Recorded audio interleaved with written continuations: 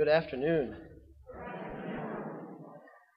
Today is the much anticipated September 30th, day one of our consecration of St. Joseph. I've been looking forward to today for at least a month now because I've had to read this, kind of actually start reading ahead because we've been doing these videos. And so finally we get to start. This is just awesome. And these readings are fantastic. And so this is only day one. It only gets better from here. But I love how today, the reading for the consecration talks about gives us the frame of why are we doing this, or why should we do this? Why should we consecrate ourselves to St. Joseph?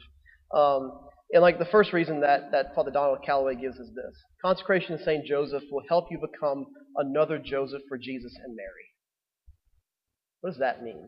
It means entrusting ourselves entirely to Joseph, that we become just faithful companions. We're someone who's able to love Jesus and Mary, and it's just someone who's being a protector, being a defender for Christ, being able to just to behold Him as He is, here in the Mass, in the Eucharist, in the sacraments.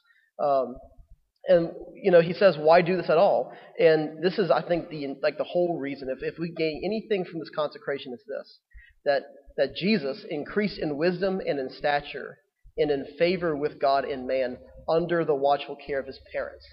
It's not just Mary; that's also with Joseph.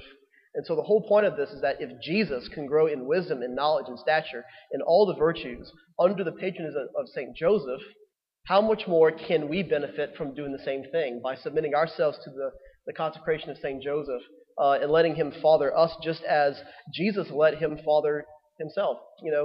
That Jesus allowed himself to be fathered by Joseph. And if Jesus is going to do that, then we should do the same thing as well. And it also talks about that children are supposed to resemble their parents. That's just natural. And so if we're going to resemble Joseph and Mary, if they're given to us as parents, then we need to follow their virtues. And the Marian consecration has been around for a much longer time than the consecration of St. Joseph. But it's that much more necessary that we turn to St. Joseph now, especially when you look at the church. And St. Joseph is the patron of the universal church. And why? Because he's a defender. He's a protector. And look what's happening today, just the constant attacks that the church is under around the world. And maybe we thought that the United States would be the last stronghold of Christianity in the world. Look at Europe. Europe is we consider a post-Christian continent. Look at the United States, all the Catholic churches that are being desecrated, being burned down, just constantly under attack, not just physically but also ideologically, the doctrines themselves. That now more than ever we need St. Joseph. And so today we turn to him and we begin this process of learning more about him. And that's the thing is there's not a one quote of St. Joseph in sacred scripture. We don't have a single quote from him. And I love the socks that we sell in the gift shop because it's got the little quotation marks and it's got ... St. Joseph. Because his actions speak much louder than his words. We look at what was said to him and the way he reacted to it, and that just tells volumes about who he was. He never said a thing in the scriptures. We assume that he talked. He wasn't a mute. All right? But there's so much that he does through his actions, that his actions speak to us, that we're able to learn more of who he is.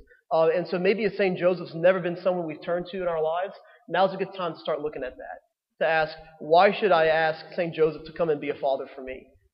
Because the reason's very simple. Because Jesus asked him to be his father.